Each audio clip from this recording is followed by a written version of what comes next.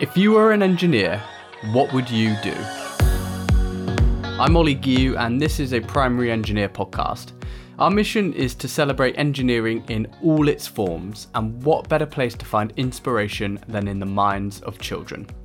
Imogen from James Allen's Girls' School has designed a robot that combats the issues caused by the crown of thorns starfish, which are killing off our coral reefs. It does this by luring in the Pacific Triton to the nearest crown of thorns infested area, using the artificial scent of the crown of thorns as bait, which the Pacific Triton is attracted to since it eats the crown of thorns.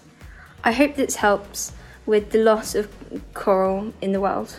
And Icy from Jags has an ingenious idea that means you can power your light bulbs by doing the dishes. My idea is a pad that you put at the bottom of your sink, and using piezoelectric crystals, it turns the water pressure from the tap into energy for your home. I think this idea would benefit everyone as it stops using unreliable energy resources. For many years, through our competition, we've been tapping into the creativity of children with phenomenal results.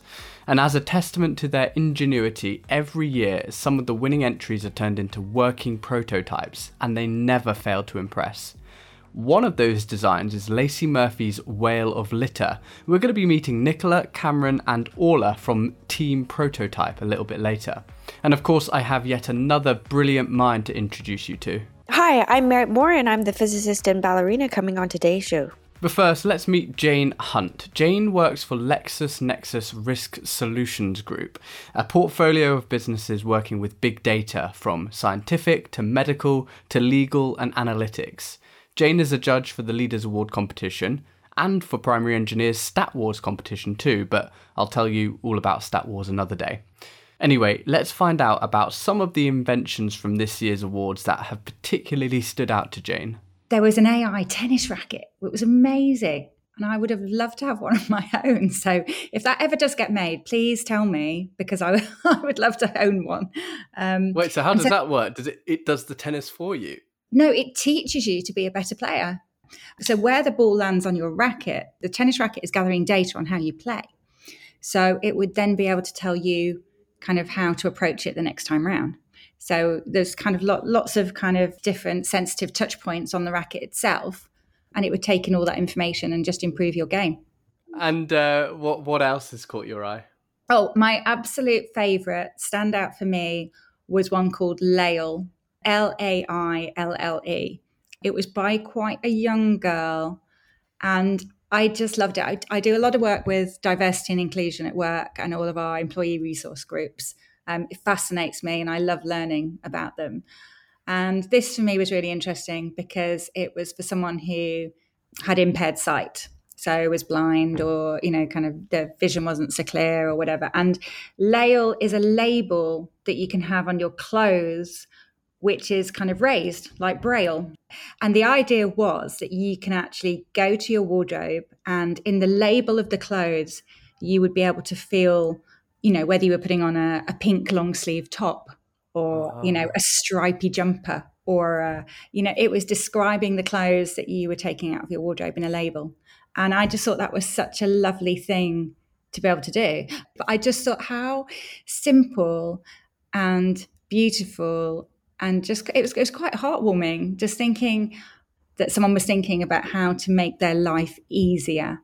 Another one was a teacher's watch, which I thought was very clever to stop bullying, because obviously if you're in a playground and you're being bullied, and you call over the teacher, instantly all the bullies run away and it's not happening anymore. Do you know what I mean? They don't get caught. And so this was kind of like a watch, I think, that alerted the teacher. So it kind of almost knew where you were and what was happening. And the teacher could kind of see it without you actually shouting out, teacher, over here. I thought that was quite a subtle but clever idea as well.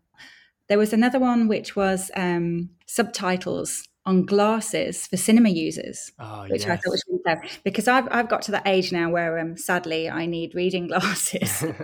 And also, I think if I've had a really long day and I'm tired and I'm in the cinema, I don't know if it's similar for you, but I'll suddenly be listening to a film and someone talks fast and I think, I've missed that bit. That's really annoying. Or they're not speaking very clearly.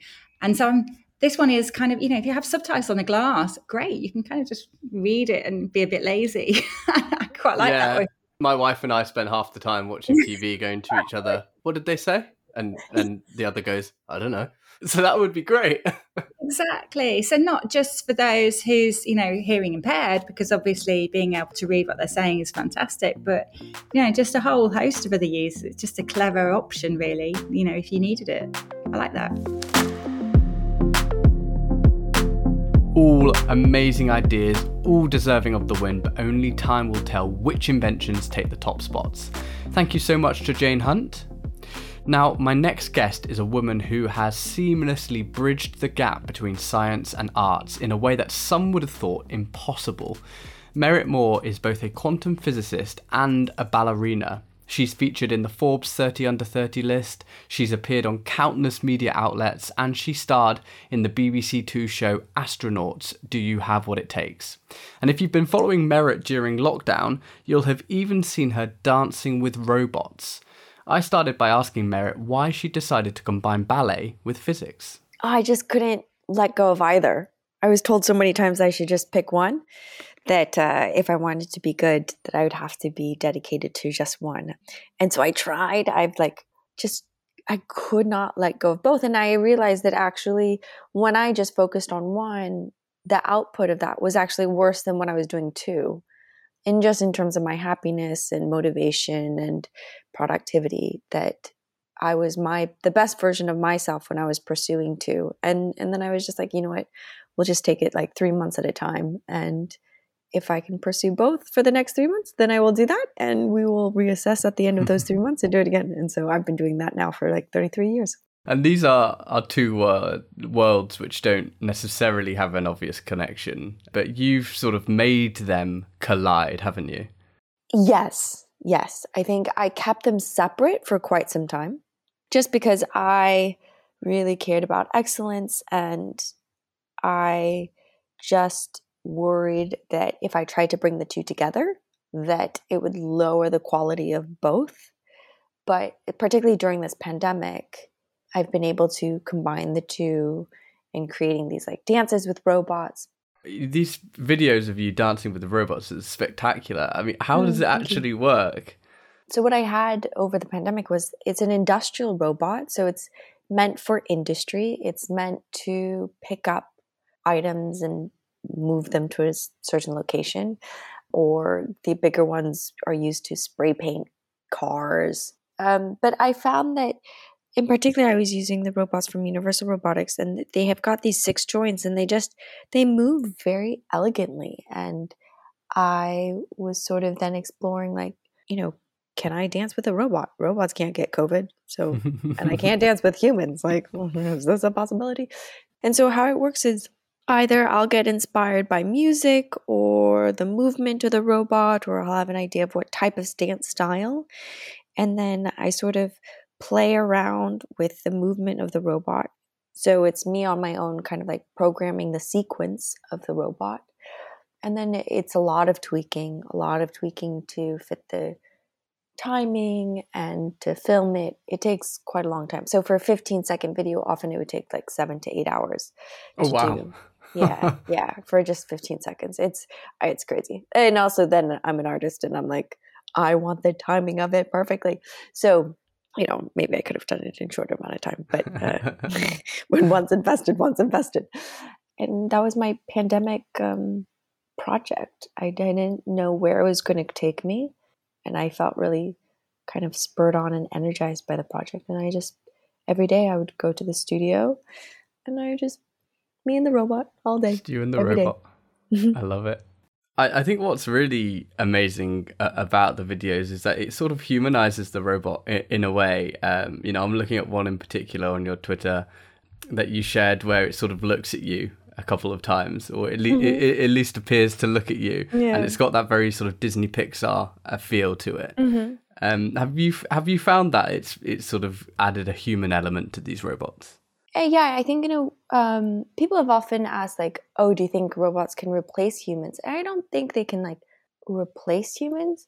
But I will say that I'm very grateful for the company and the entertainment that it has provided during this pandemic. Like, I think the pandemic has been a very lonely time.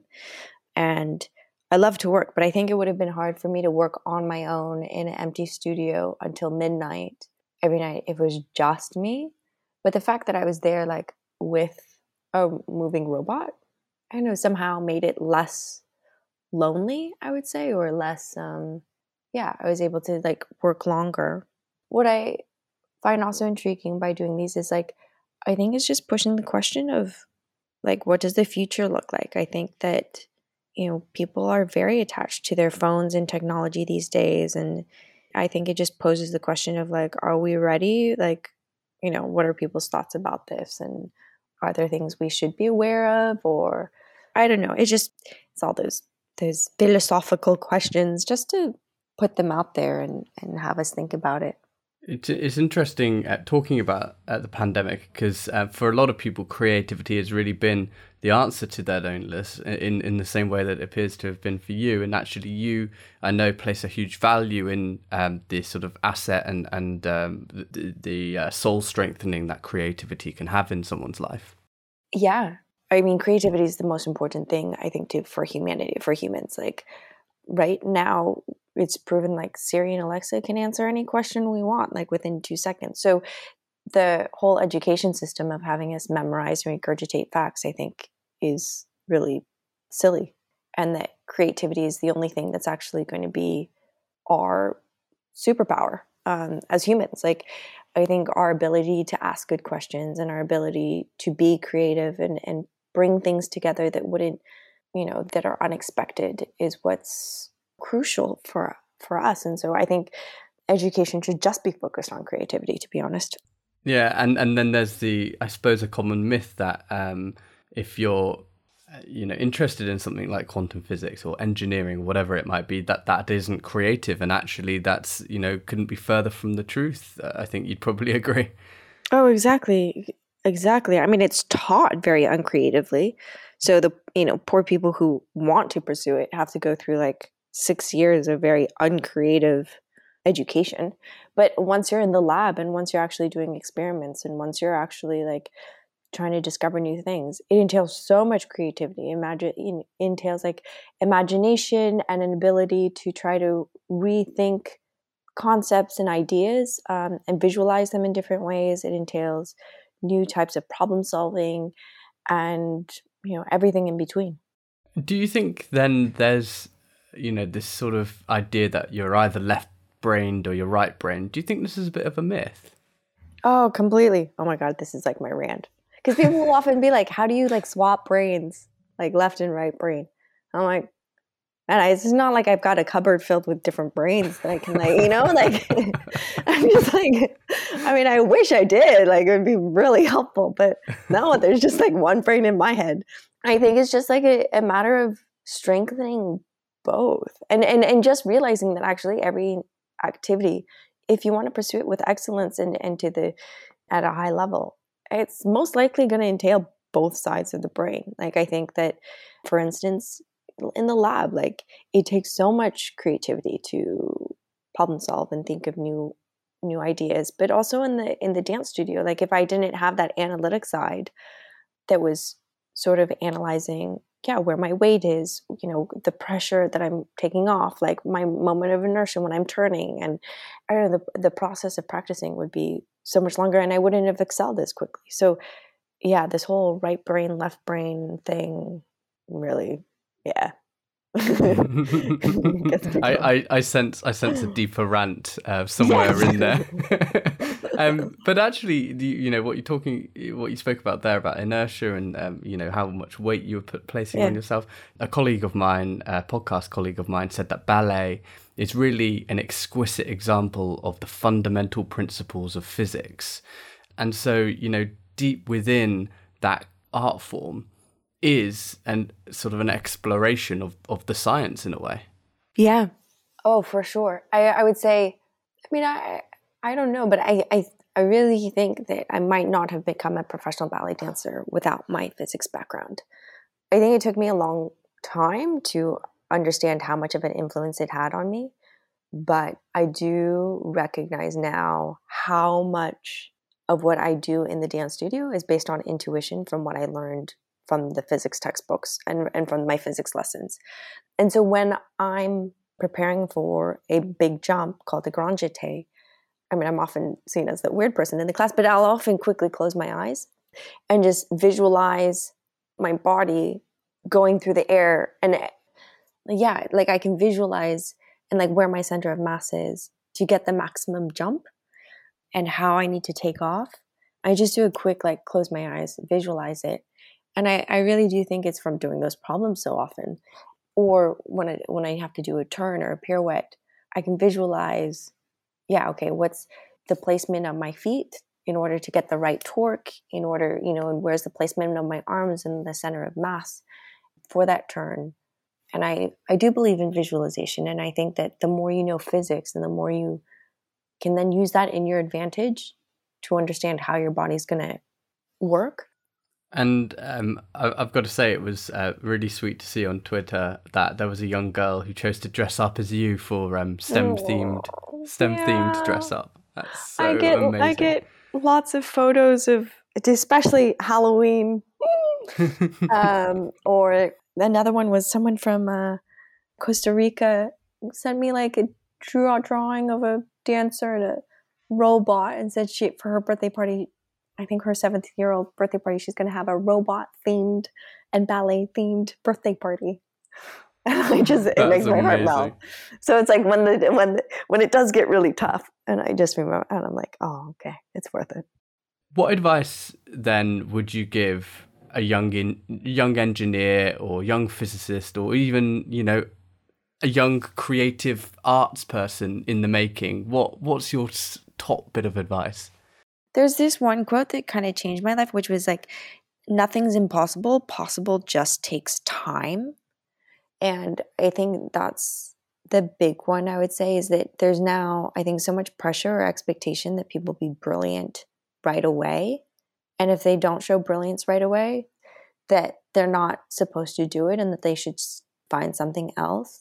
And my advice would be like, if you're passionate about it and you like it, give yourself the time and understand the way that you learn best and understand the way that you perform best, and just constantly kind of reassess and ask the right questions to yourself in not a negative way, not being like, oh, why can't I ever do this? But being like, if I were going to be able to do this, how? What would that entail? Like, how many hours a day would I have to invest in it? What would I have to overcome? Like, in which situations do I perform the best? If I'm not in that situation, can I do something mentally to psych myself out and make it right? Like, I think that it's important for people to just be like self-aware of what works for them. A massive thank you there to Merritt Moore. Let's take a quick break now to tell you a little bit more about the If You Were an Engineer competition. Hi, Susan Scurlock here, founder and CEO of Primary Engineer. I just wanted to jump in and tell you a little bit more about what we do. Primary Engineer aims to bring engineering and creative problem solving into classrooms to shine a spotlight on engineering skills, the range of industries engineers can work in, and to get children, teachers and parents excited about the profession. Throughout these episodes, you'll be hearing from amazing people involved in our If You Were an Engineer, What Would You Do? Leaders Award competition.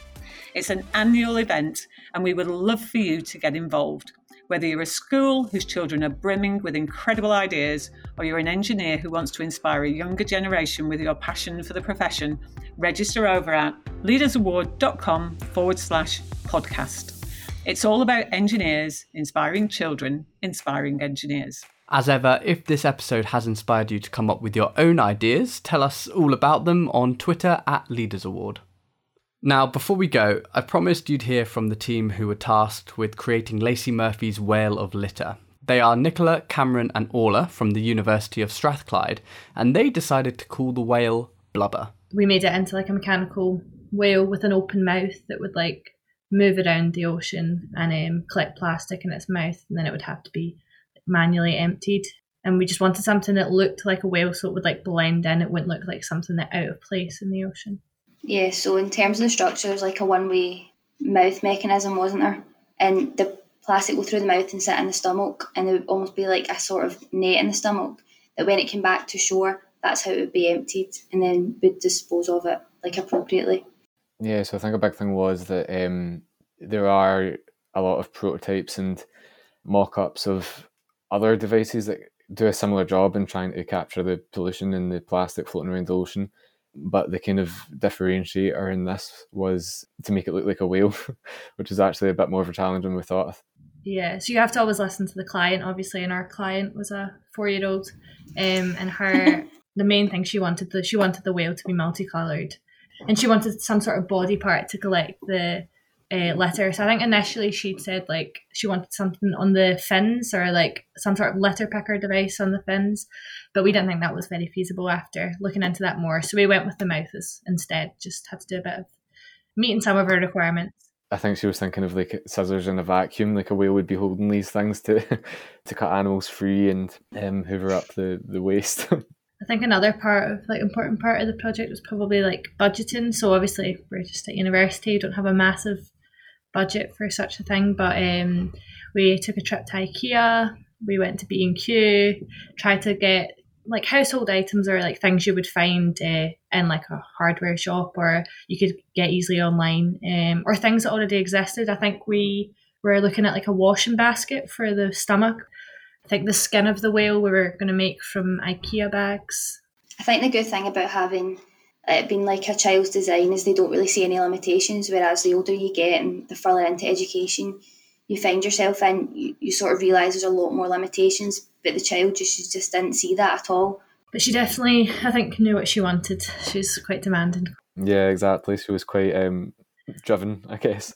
Sadly, the pandemic has meant the project hasn't quite been finished yet.